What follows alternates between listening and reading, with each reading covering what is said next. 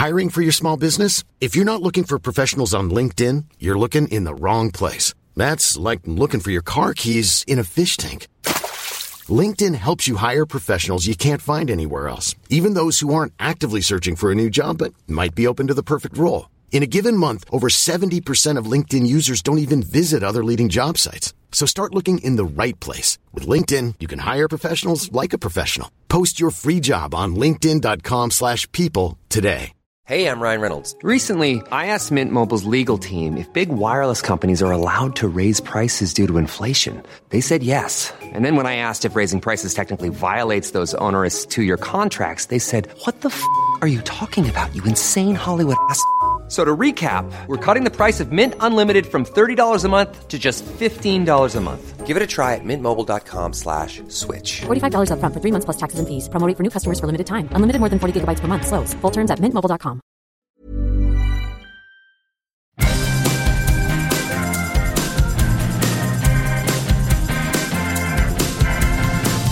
Okay, the word is out. They're gonna talk about the VOD and the silver screen. Kevin and Tom and Joe know all there is to know, from masterpieces to deep fried tacos. And if the movie sucks, you might hear them say, "There's no telling where the guys will take you." Get ready for a spoiler. Won't say it twice, 'cause we already warned you. Better watch out, it's gonna ruin the plot. Real spoilers. Real spoilers.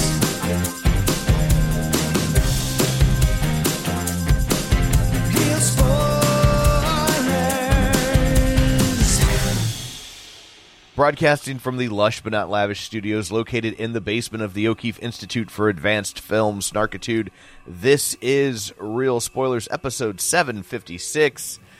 Iron Man meets the greatest American hero. Iron Man meets the Guyver. You lied about our location, though. Oh, that's right. I forgot. We're broadcasting from multiple undisclosed locations, although technically, by lying, I'm not disclosing them. See? Which means I'm telling the truth. Circus. I see that's some fancy footwork there, Tom. Yes, it is. Yeah, that was pretty good. And Good lawyering. And I am in the That's true. basement of the O'Keefe Institute for Advanced Film Markets. Kevin, you're in the bunker. Yeah, radioactive. Yeah. I'm feeling it. I'm just at home. Joe's in the only place not cool enough to get a nickname. The south side of St. Louis. Joe's in the cat room, apparently. He's just running around like a... I don't know what he's doing. So I guess before we dig in proper, we should all go around the table and introduce ourselves. Or this virtual table, excuse me. This is Joe. This is Kevin. And this is Tom. We should say we're recording, we're trying Squadcasts. We've never used Squadcasts before, so we'll see if that works. But we're doing that because Kevin's feeling sickly. He's got his special time, and he didn't want to come in to the office. Hey, I'm just trying to be nice and not get anyone sick. He didn't want us all to sync up. Yes. So Goodness. So we're dispersed. But also, while we're here, let's do some shameless plugs. Don't forget, we're available on Apple Podcasts, Spotify, Google, iHeart, TuneIn. Wherever you find a podcast, you can find us. While you're there, be sure and follow us so you never miss an episode. Maybe leave us a review, which is super helpful. You can also find us on Facebook at facebook.com/Real Spoilers. While you're there, like the page. Join the group. You can get a little bit more engagement in the group than the page, that's for sure. Yeah. We call the group the League of Show Sharers because we're hoping you will share an episode with your friends and or loved ones.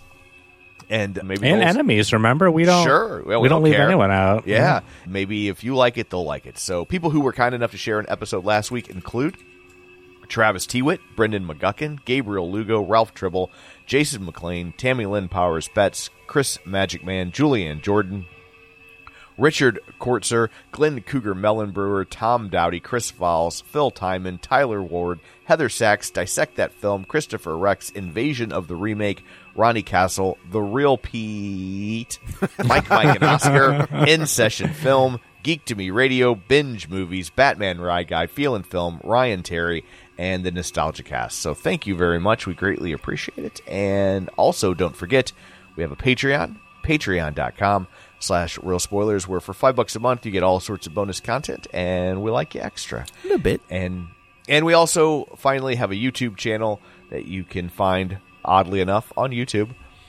And it's weird how that works. If Squadcast works, you will be seeing us there. Or you might just hear our voices again. We don't know. Or you might see like stock photos. Yes. You know what? We'll just put up the movie Blue Beetle. This will be our commentary track over the movie. They won't care. Yes. I'm a little sad and disappointed that no one commented on Justin's photo from when he left at the end of the Turtles episode. Oh, what did you do? Well, they have to go I guess that's watch fair. our YouTube video to find out, but no one's commented. So, And you will not be able to use this as the commentary for the Blue Beetle movie because that is 2 hours and 7 minutes, and there is no way we are talking about this movie for 2 hours and 7 minutes. No. So, and I will say, I don't think this is a bad movie. I totally agree with you. It is a very mediocre movie. I think if you approach it as a family film, sure, it's solid. although I saw a couple kids, now the theater wasn't that full, but there were a couple families with their kids, and about 45, 50 minutes in, I'm going, what are these kids doing? They have to be bored to death by this movie. Yeah. Nothing happens for the first hour. Absolutely terrified.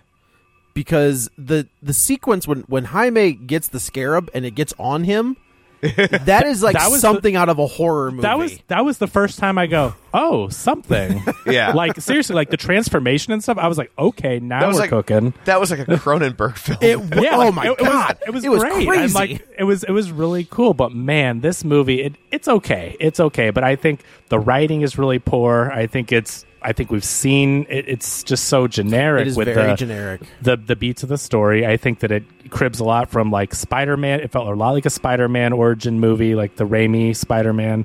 And it just took so long to get going. And I really so did the first Spider-Man.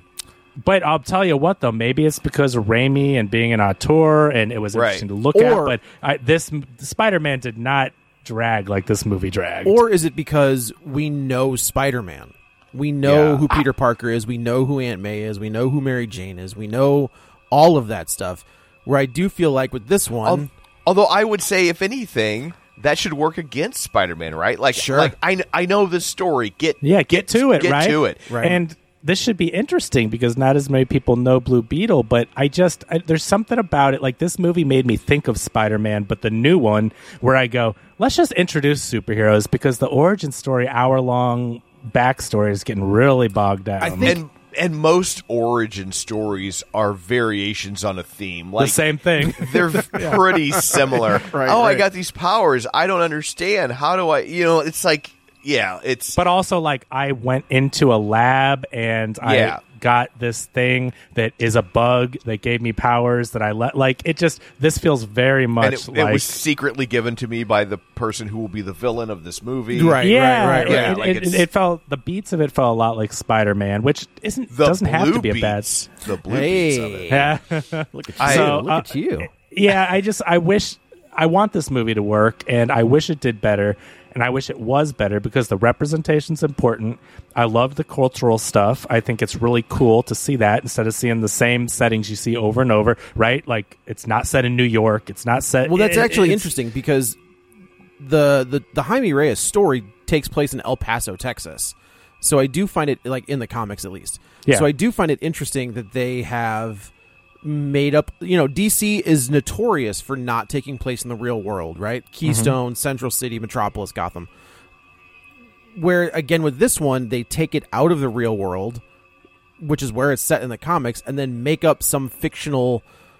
I don't even know where this is supposed to be. Palmyra City. I thought it was supposed to be Florida because they kept talking about the Keys. Do other states have Keys? I honestly don't know. Like, maybe Texas does. It's on the ocean. Yeah, that's Palmyra true. City is a city in Texas, so it's still in Texas, but it's a kind of a made up. But I like that they took it closer to. I mean, because obviously you have all the Hispanic influence, and you've got.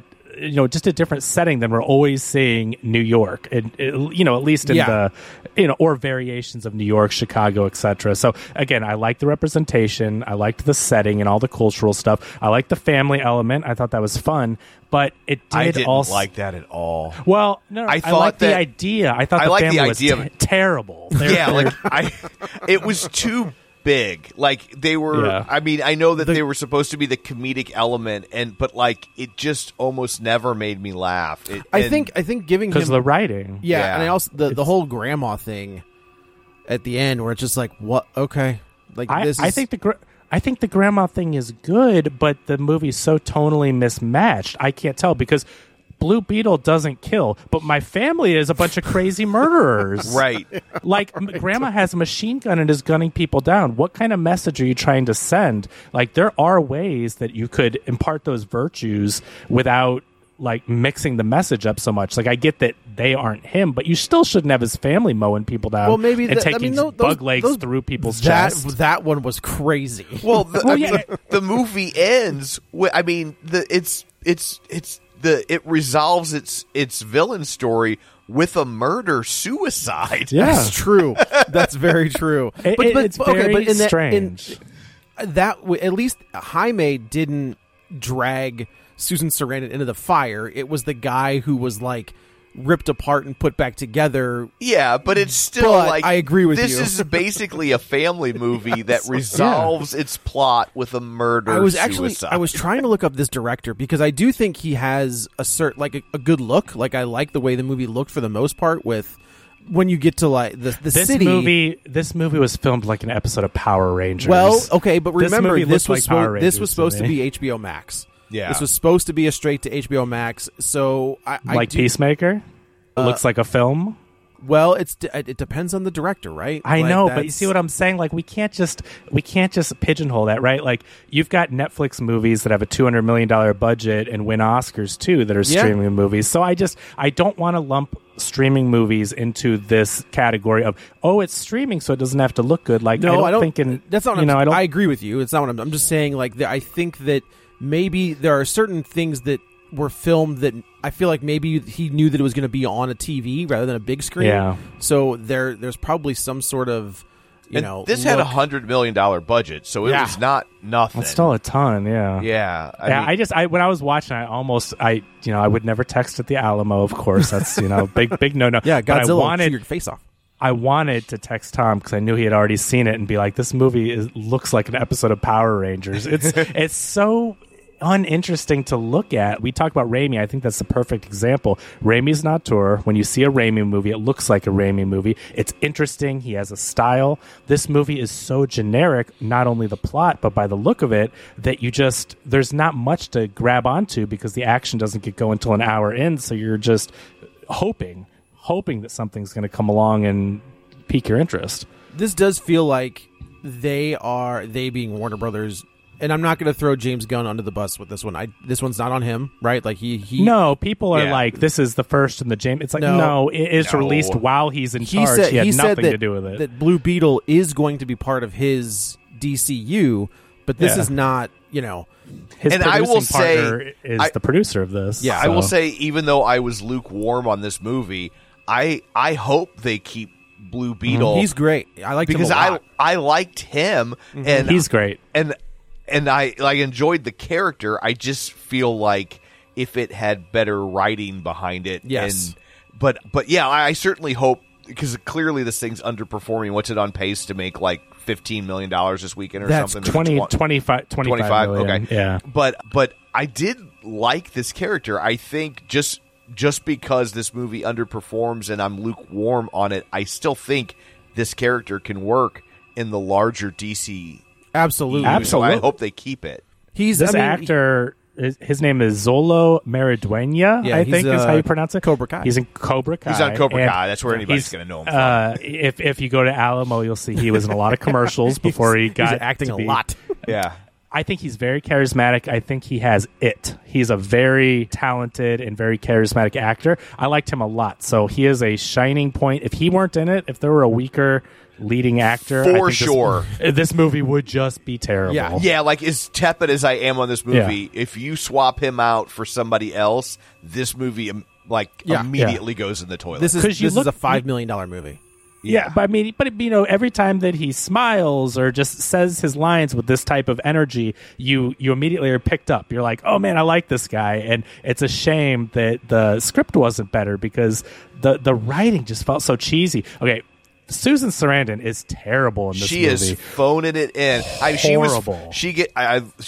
She was phoning it in so much. I'm afraid she might have aphasia. I'm like, is that what's going on? But I mean, terrible villains. Both the villains are bland and generic. We've seen it all before. I can forgive the muscle, right? Like I can forgive the muscle being bland and generic. He's just there for the fighting. That's fine. But you do need someone else, right? And you're totally right. And it's funny how a lot of these movies have gone back. Even the Marvel stuff have gone back to actors of our past and given them, here's a little paycheck. Here's, Robert Redford. That was amazing. The first one I was thinking of. Robert Redford, Ben Kingsley, all of these guys and none of them felt like they were phoning it in. No, because they had good material. Michael Douglas, Michelle Pfeiffer. I think there's two reasons they don't feel like they're phoning it in. One, they had good material. True. Two, they brought those people in to a franchise that was very well loved and respected. So even if they felt like it was silly, they had faith that when this is assembled, no pun intended, it will be okay. And so they I think it's easier to commit to some of the sillier aspects of a superhero movie when you've seen what this franchise has produced thus far, and you've seen that it's been really good, and even if it's not your thing, it's been very well received. Oh, even Glenn Close. That was the one I was thinking of. Glenn Close in Guardians of the Galaxy. Like that's a crazy person to get in one of these movies. Yeah. That's like such a cameo, though. I mean, she doesn't even have a chance to really do what. Oh, I think she's going to be the world mind, but that's a whole. No. But in that movie, I just mean they didn't bring her in, and she's like a major part. Of Susan Sarandon. They keep cutting back to her, and also how ridiculous! You think the head of this company is in a helicopter going to some ground assault? Like she would be nowhere near that. That's so stupid that they have her going along every single mission where there's guns and stuff involved. Like look, Kevin. She's been to leadership trainings. She knows that the ground crew, the grunts, need to see the boss's boots on the ground. She's a girl boss. They should be invested in this thing as much as she is. If she's there, that's why. The morale for morale. Yeah, right. The one thing that I do appreciate about this movie is I absolutely agree about Jaime. I think he's fantastic. I think that suit is outstanding. The look of the suit is fantastic. Yes. I was going to say, in my list of good things about this movie, the fact that suit is largely practical. Yes. I love. Although I will say that might be some of the Power Rangers vibe that you're getting. That's fair.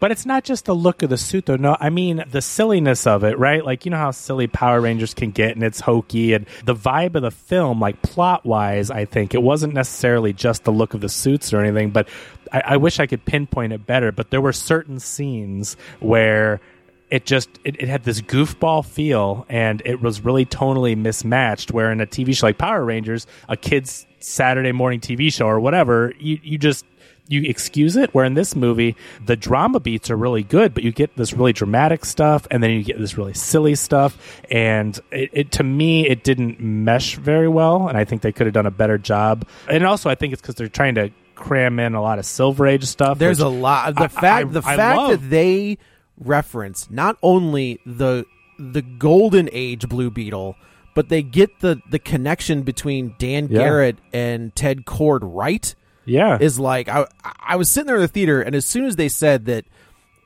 Ted Kord's mentor originally had the scarab, I was like, "Holy fuck!" Like that is blue. Okay, so Ted Kord is low key one of my favorite characters. He's Loki? What? I thought that was a Marvel thing. The other guy. Confused. Sorry. Yeah. I've always loved that suit. I think the suit is like quintessential Silver Age DC Comics. He's not Batman, but he is like the billionaire vigilante, but he's dumber than Batman and not as good as Batman. So he's just always kind of had that everyman quality. I love that, though. I think it's cool. That's why, yes. And I'm sad. I hope they do bring him back, because I love the idea of... It's got to be Patrick Wilson, right?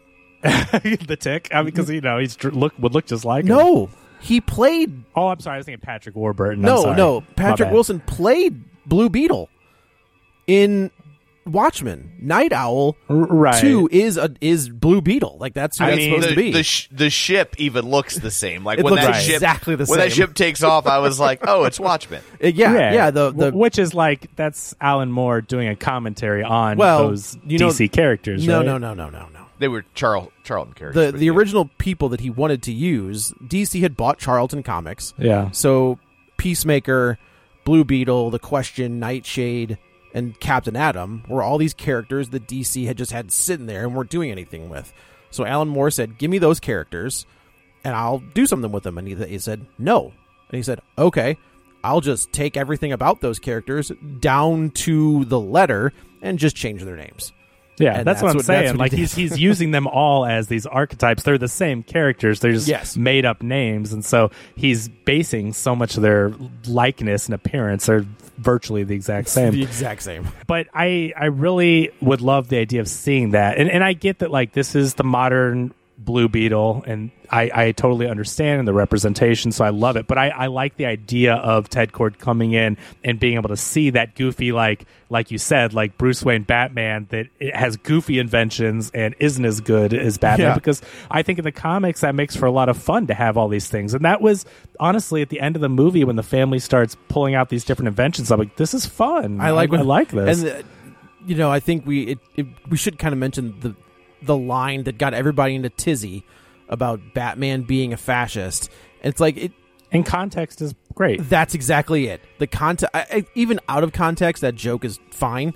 I felt like it worked in the context of the trailer. Even the trailer established that George Lopez was a conspiracy theory nut job, anti-government and all this. Yeah, there was that was just people wanting to be mad, and there are people who want to be mad about this movie. Like and want to be mad about this movie and want to be mad on behalf of this movie. Like Variety posted a thing about how bad the box office is. In the comments, I posted a picture of my theater, and I was like 10 minutes before, and it's the picture I sent you guys where there's literally like one person. And like some people were like, oh, that's a shame. And I wasn't like, F this movie. I was just like, this is my theater 10 minutes before showtime on a Friday night at 7 p.m. Right. And I got to tell you, I haven't been to a theater on a Friday night in probably 25 years. And okay.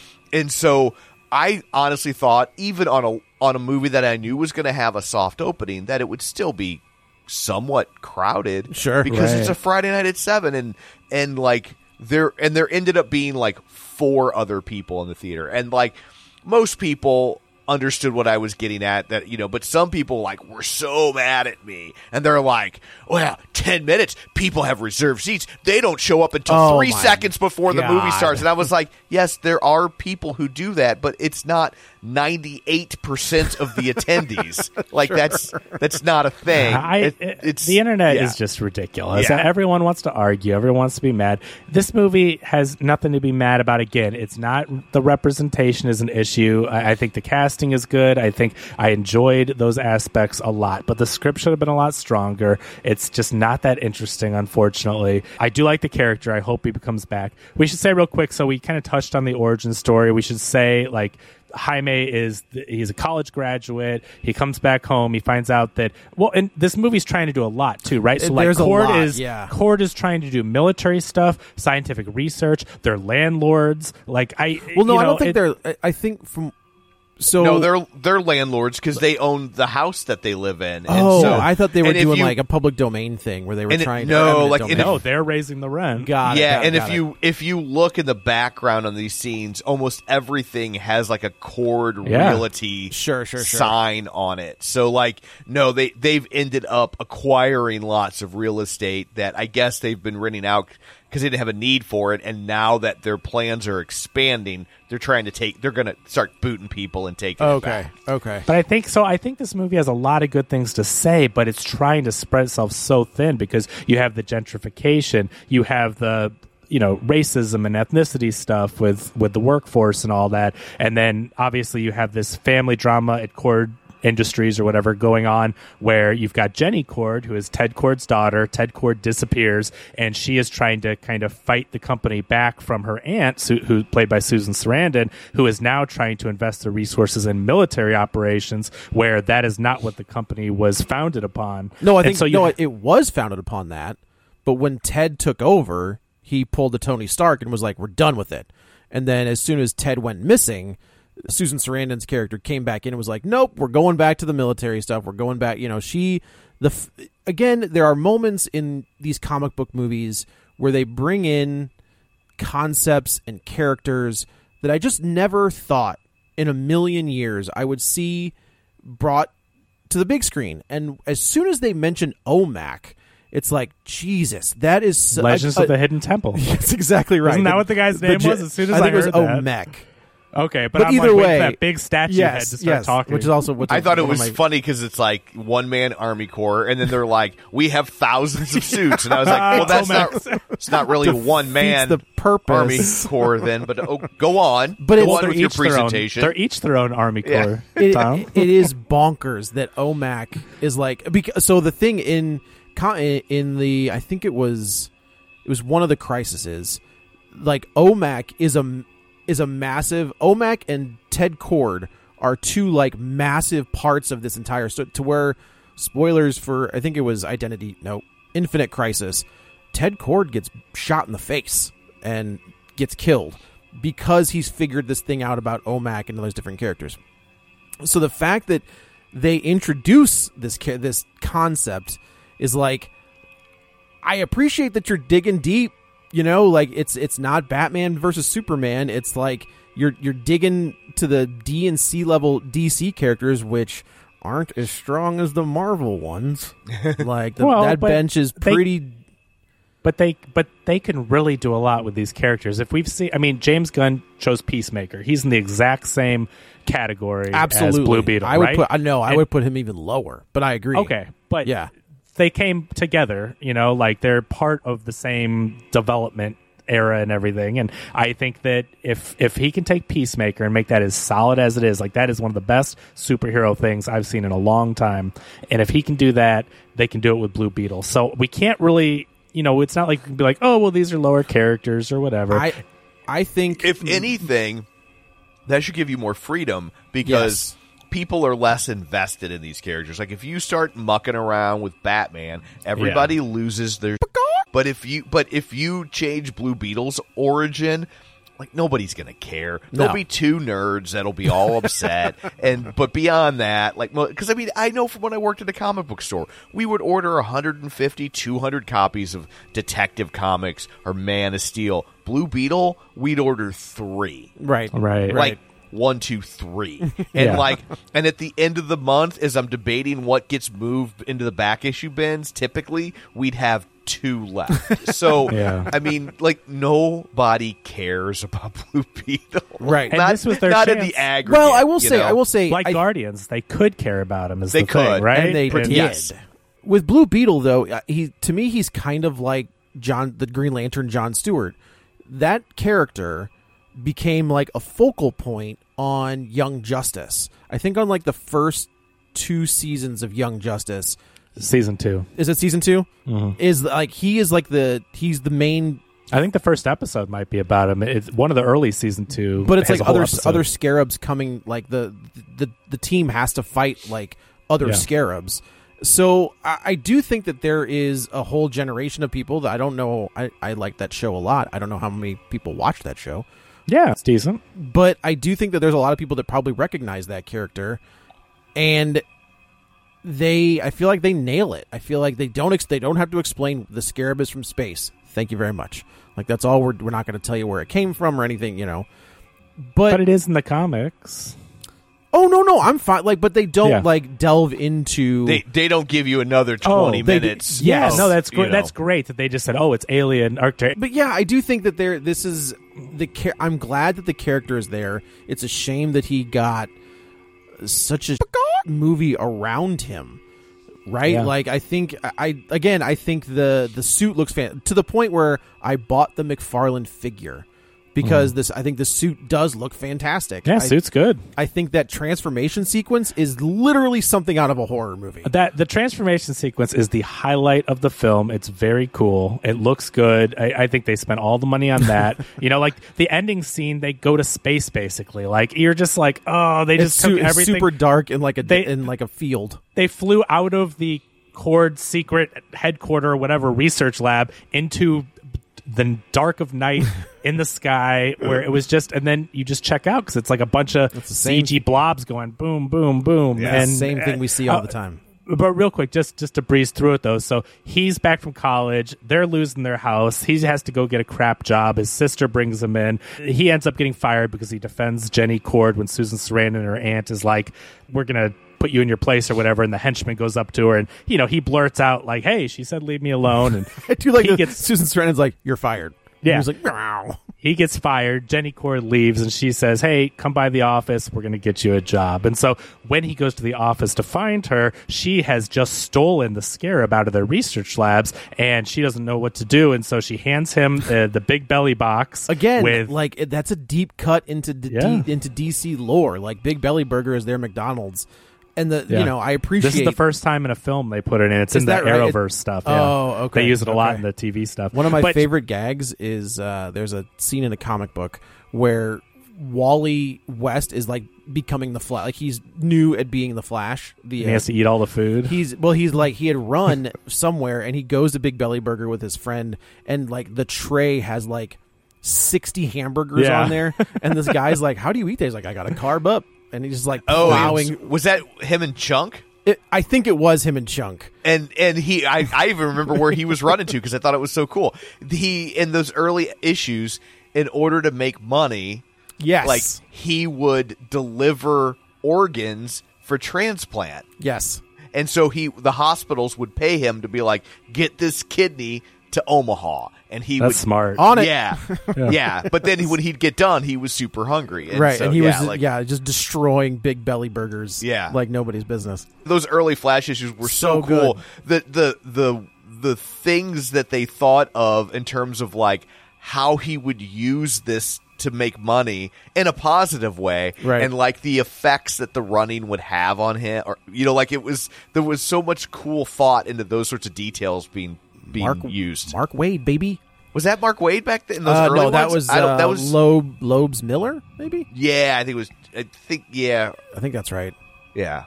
So he takes it home, and this is one of the parts that really frustrates me. I'm of two minds of the family thing. I love the familial relationship. I love the idea of the movie being family-centric. On the flip side, I think they made them too silly. He's going for a job interview to save their house, and they're all yelling and honking. It's too goofy. I mean, I get it in a little kid's film, but this movie wants to be more sophisticated than that, but then they dumb the humor down to that goofiness, and it's like, you guys are clueless. He's trying to get a job, and he's not going to elementary school. Like he's at this big, you know what I mean? It just frustrated me. It's clearly like supposed to be a Fortune 500 company. Yeah. And the other problem with the representation aspect is when you make their heritage front and center in the film, and then you have them behave like that. Right. It has a boomerang effect of almost feeling like a commentary on like how dumb Hispanics could be, which is not what the movie's trying to do. But it's hard not to read it that way. I'm just like, they wouldn't be this dumb. But also, when George Lopez pulls up in that truck for the first time, and La Cucaracha plays when he pulls up, and I was like, that seems a little on the nose. Like but it's written. It's written by a Hispanic writer. It's That's what I'm saying. By so it's weird. Yeah. They're obviously embracing the culture, and again, I enjoyed seeing a lot of those aspects. But when they behave that way, like you said, and they basically almost ruin his job opportunities because they're being so silly, it's like that's not funny to me. To me, I was stressed for Jaime. I'm like, he's trying to, you know what I mean? And I don't know. And I get what they're doing. Again, it's the silliness and trying to add humor, and then also balancing the family stuff. But it's too much. It's just too much. You know, we've talked about this before from a representation standpoint, that like when you don't get a lot of representation and you see a scene like the one we talked about, it feels like a commentary even if it's not. It's like when we saw, what was the Netflix movie with I know exactly what you're talking about. I care about you. Oh, I care a lot. I care a lot. I care a lot. And the main character was just a complete sociopath who's also a lesbian. We've seen enough lesbian characters in movies, and it didn't feel like a commentary about lesbians. Like, don't trust them. This is what they'll do. Where if that movie had come out 20 years ago, it would have been like, how can you make this story about lesbians? This is what you think of lesbian people. Right. You're hateful. And like that movie got none of that because, while it's not a perfect world by a long shot, it's gotten much better.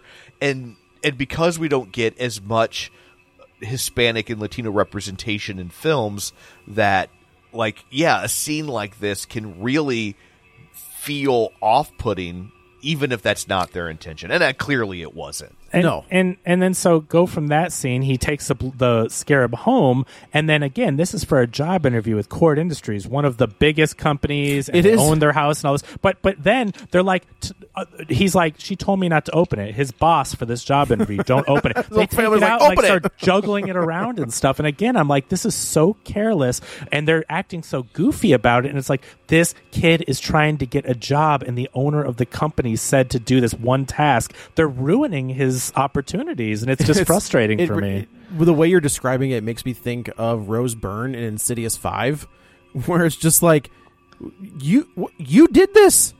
Like, just tell him. Like, just you made him forget everything, and then you divorced him because you didn't like how he turned out, because you messed around with his brain, and now he's sad sack Billy.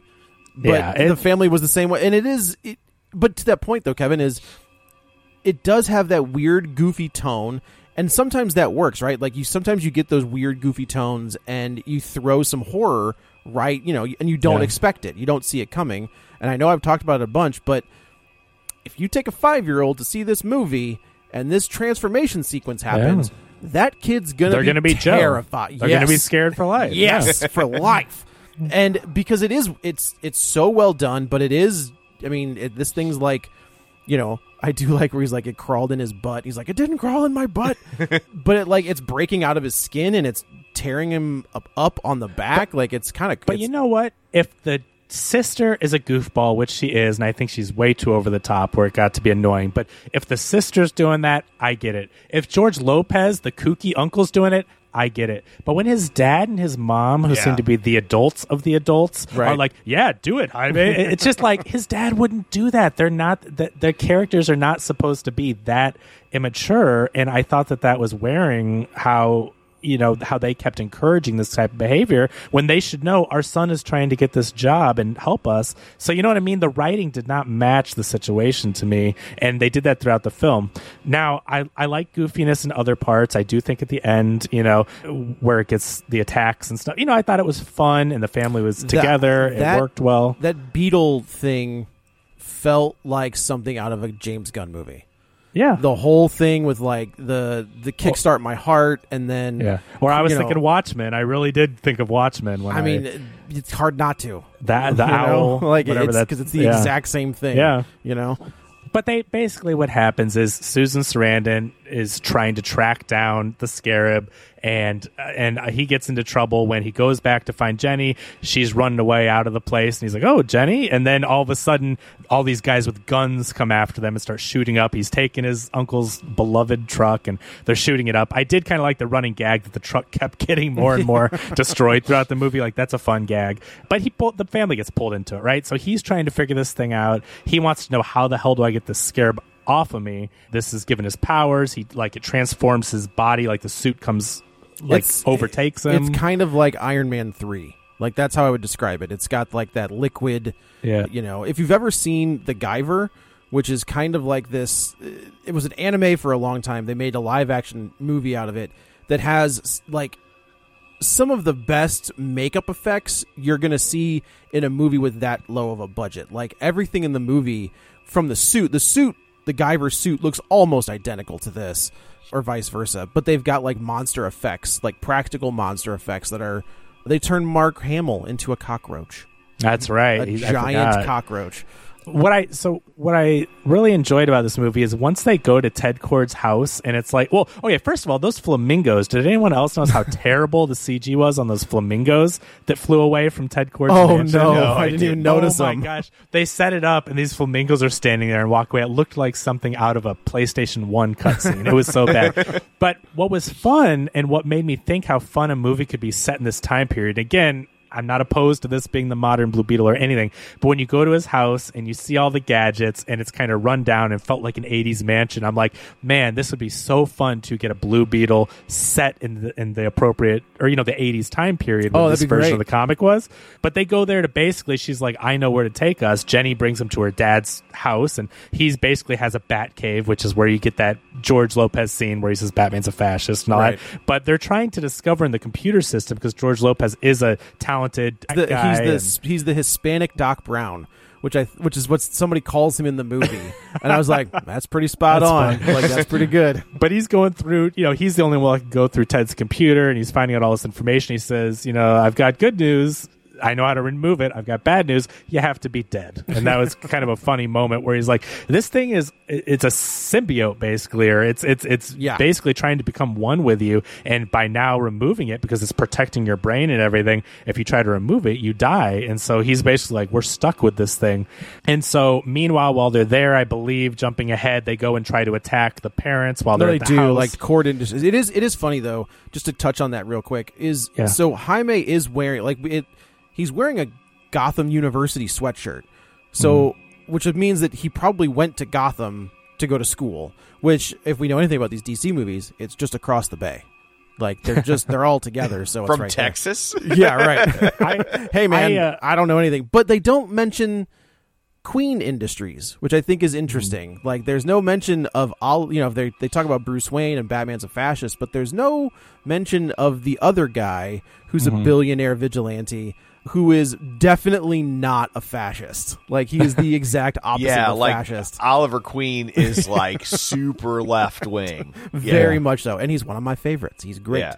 But I do find it funny that Oliver Queen is never mentioned. If they're going to talk about the three tech guys, the three guys who are billionaire philanthropists, but you never mention the other one? I think they're just still waiting to figure out. I mean, this was made at a time before things kind of got shaken up so much, and I think they're waiting. He was only in the TV universe at that point in time, true, yeah. And I think they're waiting for a moment to plant those seeds when they know that it's going to pay off very soon, or a setup, and they didn't know what they were going to do. I will say I enjoyed the fact that they weren't cramming a bunch of cameos, and I agree with you there too. Yet another scene of Wonder Woman standing talking with no one else standing next to her. Yeah, where was her scene where she comes in and just shows that would up? have been so good. But they attack the family looking for Jaime. He's not there, but they attack him. He's like, I gotta go, and he finds out the suit. He can't really summon it, but it's there to protect him. So when he then runs and jumps off the balcony of this mansion, they're up top talking. It appears, and he ends up jetting over there. They did your trope. Which one was it? Where they were going to kiss, and then George Lopez walks in, and then they don't kiss. So frustrating. I thought about you as soon as that happened, and at least in that movie's that scene's defense, like, they had to go, which was fine. But as soon as that happened, I was like, "Oh man, Kevin is losing his mind right now." So played out. But anyway, so he goes there. Meanwhile, these troops are storming in. The family's all trying to hide in a room. They take them out, and they have them with like laser pointed guns at them, dead to rights. Jaime shows up, starts kicking some ass. But this is insane to me. Is that a private corporation? Can do this. Attacks a family, burns their house down, and then kills the father. Like, sure, he has a heart attack, but he has a heart attack because he got socked in the face with a gun. Good luck fighting that against high-paid lawyers. You know what I mean? I was like, if we're gonna do an evil corporation, we're just gonna double down on as evil as we can make them. Well, the Cord soldier. Remember when he first picks up Jenny in the truck? The Cord soldiers are coming after them with rifles, shooting the truck on the main street, just out in the open. Like, I'm like, what kind of jurisdiction does this Cord Corporation have? And never do the cops show up in this movie. Well, I think that they've said that the guys that we're seeing are the cops. I think George Lopez does have a line where he's like, they own the cops as well. I mean, I think he meant that, and maybe that's a throwaway line to explain it, but come on, with this much destruction, don't disagree. guns, houses exploding, the cops aren't driving by. We do not see them once in this movie. It is so crazy that they don't show up. But the dad dies. And I will say, though, for as much as I had a problem with the writing of the family, some of the family stuff really works, especially with Jaime and his dad. And I teared up multiple times in this movie. I think they got the emotional beats right in this movie. I think that scene where Jaime is in quote-unquote heaven or wherever he's at, and he has that, and then he has the realization that his dad is dead. I think that was really powerful. Which I think is another really good cultural thing, right? Like Dia de los Muertos, you see the family crossing over, and that's what that celebration is about. And it looked a lot like Coco. Like just all the candles in the background and everything like that, like the way that was. Like that's what I'm saying. So I think for him to bring in that culture, I really appreciated seeing that. I thought he had died and gone to a Guns N' Roses video. But yeah, and it was a nice moment. I think those emotional beats worked really well. Like when the dad died, even though I was like, these characters are really annoying, Kevin was like, kill them all. I teared up where I'm like, why am I doing this? They're so annoying, but I care. I think the sister delivers one hell of a performance right there when she's trying to, when the dad goes down and she's trying to revive him, and they've torn away. Jaime is like being electrocuted and his powers are debilitated, and so you see them like all screaming and yelling and reaching for each other, and it's a really emotional moment. Yeah. Yeah, I thought that was. You're right. I think there are some beats that are, and I like that line from the grandma where she's like, I think it's at the very end when everything is taken care of, and the Reyes are standing in a circle, and she says like, "And now we cry." I thought that was really good. That was really good line delivery. I thought that was really impressive. So to me, this is really where the movie picks up. So now they have. Blue Beetle is in their research lab. Susan Sarandon wants to basically decode the alien technology and put it into the OMAC so he becomes super powerful, and it will also power all the other little OMACs in the lab. Meanwhile, the family is like alluding to what Joe said that's going to come later. They're like, right now we don't cry. We need to save Jaime. And so they stand up and they go to Jenny's like, I think I know what can help. And she opens up like this locker of all like the Blue Beetles garbage crazy gadgets. Technology, right? The power glove. The sister wears a power glove, and I'm thinking like a lot of kids are gonna have no idea what that is. But I have one of those things still from the NES days. Do you really? I still have it. They're worth like $300 now. They're so crazy rare. But I appreciate it. And there's a lot of video game references. I wrote some of them down. Get over here. That was a good one. Here from Mortal Kombat. The guns that he has are basically like Buster blasters from Mega Man. Yeah, and he's blue, so I thought that was very fitting. Pulls out a sword from Final Fantasy, doesn't he? That sword is crazy. The Buster sword, Cloud sword from Final Fantasy VII. That sword definitely looks like that. And in this version of the Blue Beetle, it's very much like Green Lantern, where anything he imagines he can make. And so I think it makes sense that a kid would make the sword from Final Fantasy. Right. And so I thought those were really fun. I also appreciated the movie references when they go down into a cave to like in the research lab, they land on a skull, which was very Terminator reminiscent. Mm-hmm. There can be only one Highlander reference. There was another Terminator reference, and I can't remember what it was, but clearly the writer's a fan of movies and video games, and I appreciated all those little references. But the family steps up. They get all the kooky weapons. This is what I think sets the movie apart, is instead of other superheroes coming and saving the day, we have your everyman family, including grandmas, stepping up, using goofy technology. George Lopez is piloting the bug, and they're going in there, and they are just taking out guards. As again, I think it's mixed messages. I was fine with. Again, it's hard not to watch this and not think Watchmen, because the ship is identical. Right. But when it climbs up the wall and it steps on that guy, and initially he's just knocking they're using the legs to just knock guys out of the way. Yeah, which would be fine. That's you're fine. Like, okay, I mean, in the real world, they're still paralyzed. Sure, but in a movie, you're like, okay, they're hitting him out of the way. When he steps on that guy, and I was like, well, and then he, like, the leg comes up through him. The dude is still attached to the leg, and he just like kicks the guy off. And I was like, well, they just impaled that guy. All right. But you think that when the sister takes the power glove and punches the guy with that much force, like that guy's okay? Like, no, but they're murdering people. They do that blood splatter with not Sanchez. Like when there's the giant, one of the more violent things. Yeah. I was like, oh, but they're bad guys, Joe. That's the difference. That guy wasn't a bad guy. No. they are bad guys that killed him. That is the difference. We're talking about the family is murdering people. I see. That Sanchez scene, like, where they call him Sanchez, and then at the end he's like, "That's not my name." They've been calling him the wrong name the whole movie. Yeah. It irritated me that in the credits, he's listed as Sanchez. Is listed as Sanchez. Yeah. So he was liar. But we talk about this time and time again. The heroes have to be the ones that come above stuff, and we don't watch movies. And when the bad guys are doing bad stuff, we go, oh, yeah, the moral of the movie is they're saying do bad stuff. Like, that's the message that people get confused a lot. It's like, they're villains, they do bad stuff, and the whole point is they shouldn't be. So I'm okay with them killing. It's terrible, but that's why they're villains. But the family should be subduing people. They should be like, oh, this is set to stun. Like, give us some... Especially when Jaime goes out of his way to tell the Scarab, do not kill them. Like, we're not going to kill them. We're just going to stun them. And then the Scarab... Once Jaime and the Scarab finally sync up completely, the Scarab starts speaking in Spanish, which I thought was kind of fun. But even like when Jaime is gonna kill the bad guy, the Scarab steps in and says, his rage is overtaken. They killed his dad or got his dad killed. They're trying to kill his family. His house down. It's a really good moment because the dude would be pissed, and I like that the Beetle is like, remember, we don't kill. Here's it's the really problem, cool. though. We just saw that in Spider-Man.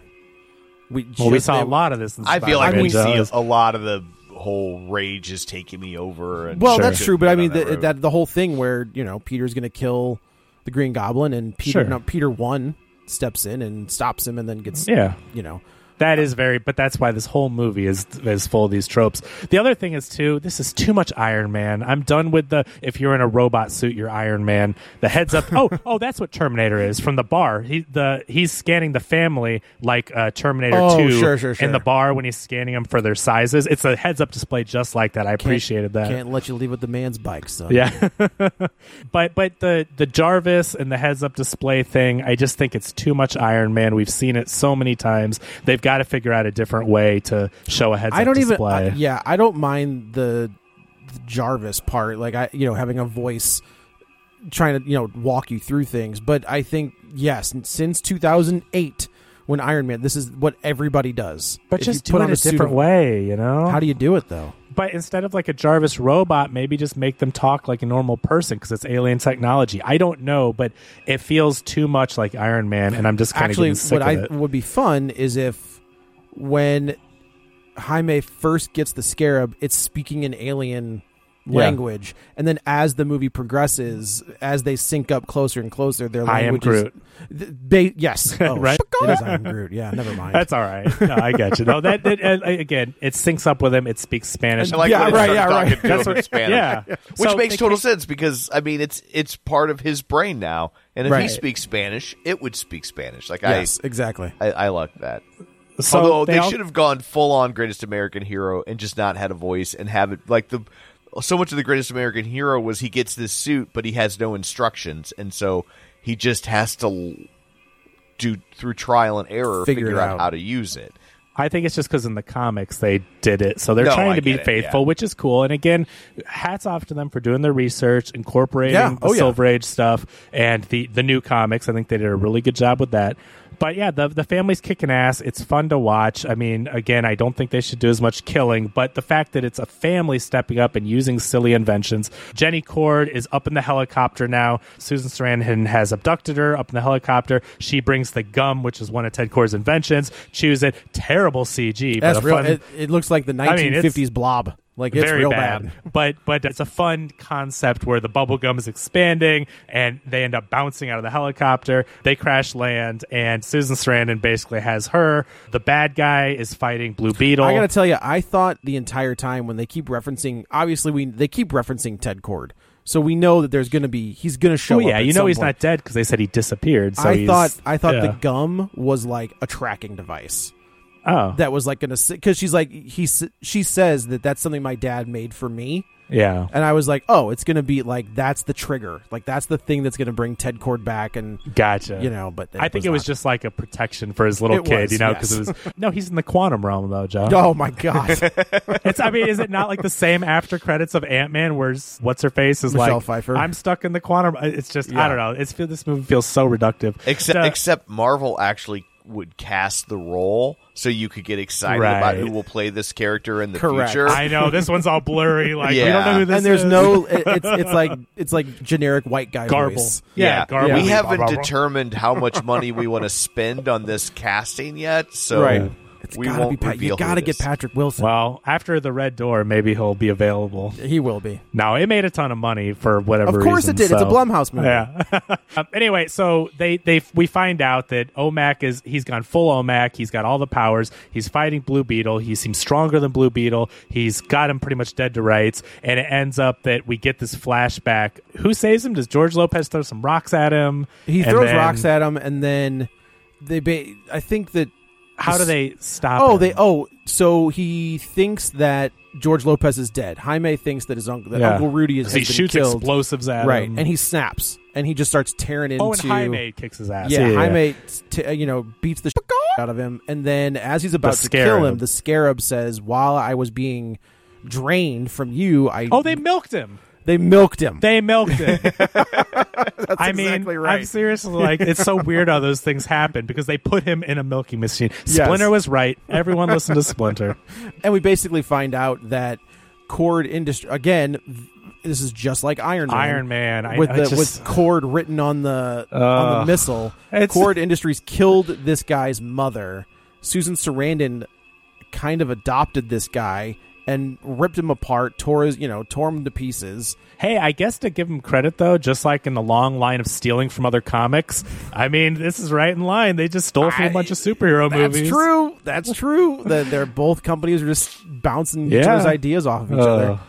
But he's a victim in all this. As a kid, Cord took him, brainwashed him, used him for all their war things, got him disfigured and arms blown off and replacing him with robot parts. And Susan Sarandon says the same thing she says about Jaime. She says if it kills him, then so be it. It's for the greater good. And so he realizes the greater good. Yeah, so he's been used and abused, and he ends up then standing up against her. And this is when he Okay, so did you think that they right? I couldn't tell, honestly. There was that, when she would get up in his face like that, and sometimes you could say that it was like a motherly thing. I think she was using it. I don't think they did, but I think she was manipulating him. But also, he was a child. Throughout the years, I think she found him as a child, but I'm saying that I think that he's obviously, how old do you think that guy is now? 56? Like, he's older now, so. Yeah, that's true. But and it was super weird. It's weird. So anyway, he almost kills him. The suit stops him, but then the guy stands up and is like, "Yeah, I'm just going to go blow up Susan Sarandon now." The suit goes, "He's turned up his internal energy. We should run. How about you should fly? Remember those flying powers? Yeah, you can fly, right? Yeah. Oh, and he does even like kind of a repulsor beam. Yes. His fingertips and his feet have like repulsor stuff on them. Yeah. So anyway, that's it. The family, they all survive. Aside from the dad pass away. They have a big gathering and party where people bring food at the end, and then he gets a smooch. Yeah, Jenny shows up and is like, "Hey, I got places to be," and he's like, "Let me give you a ride." And then she shows up looking like Sandy from Grease. She does. It's like the end of, it is. It's like she's not dressed like that at one point in the movie. She's a biker always in all leather. Right. She's always been like very. Well, I don't even know how you describe it. Like fashionable. Yeah. Like business fashionable. And now she's rocking like black leather pants and a leather jacket. The Blue Beetle thing is the Scarab is basically like, I've detected you have a boner. Essentially, is what is the other. There were multiple when is blood rushing to your midsection, which I think is a kind of a funny joke. But like the farting joke, did you hear this joke? It's just another kids movie terrible. thing. Yeah, I hated it. Well, with the scene where they're at the mansion and they almost get in the bed. When he gets up to leave, he's pull his jacket hiding down. his erection. I was like, yeah, we've all been there. I get it. So we'll see. And then post-credit thing, the blue Ted Cord's alive in the quantum realm, and we'll see where that goes. Tell my daughter I'm alive. So that was so cheesy. And there's a suit missing. Like that's the other thing is they keep referencing. Like if you look in the Beetle Cave or whatever the hell it's called, there's Dan Garrett's suit, the original like Golden Age Blue Beetle suit. There's the Ted Cord suit, and then there's like a mannequin with nothing on it. And I was like, well, what the hell is that? Like, it's probably what he's wearing. It's what he's gone. using. Oh, Yeah. Okay. That's it for this one. Let's go around the table and everyone can say where to find him. This is Joe. You can follow me on the Twitter at JoeyButts, BUTTS21, also at Letterboxd at the same. This is Kevin. Follow me on Twitter at KevinRBrackett. And this is Tom. Follow me on Twitter at Roger Kubert or on Facebook at Facebook.com/Tom O'Keefe. Find the show online at Facebook.com/Real Spoilers. And, of course, don't forget our Patreon. So that's it for this one. Thanks for tuning in. And until next time, Paul's grandfather upsets the producer. Get ready for a spoiler. Won't say it twice because we already warned you. Better watch out. It's going to ruin the plot. Real spoilers. Real spoilers.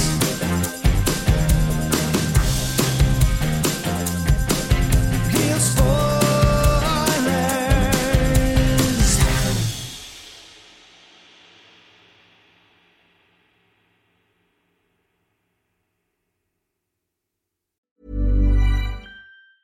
Planning for your next trip?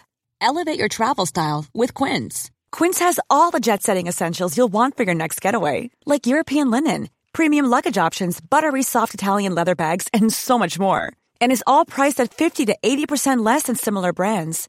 Plus, Quince only works with factories that use safe and ethical manufacturing practices.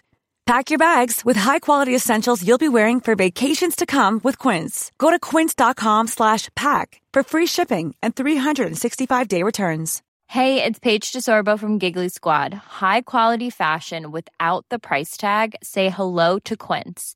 I'm snagging high-end essentials like cozy cashmere sweaters, sleek leather jackets, fine jewelry, and so much more. With Quince being 50 to 80% less than similar brands. And they partner with factories that prioritize safe, ethical, and responsible manufacturing. I love that. Luxury quality within reach. Go to quince.com/style to get free shipping and 365-day returns on your next order.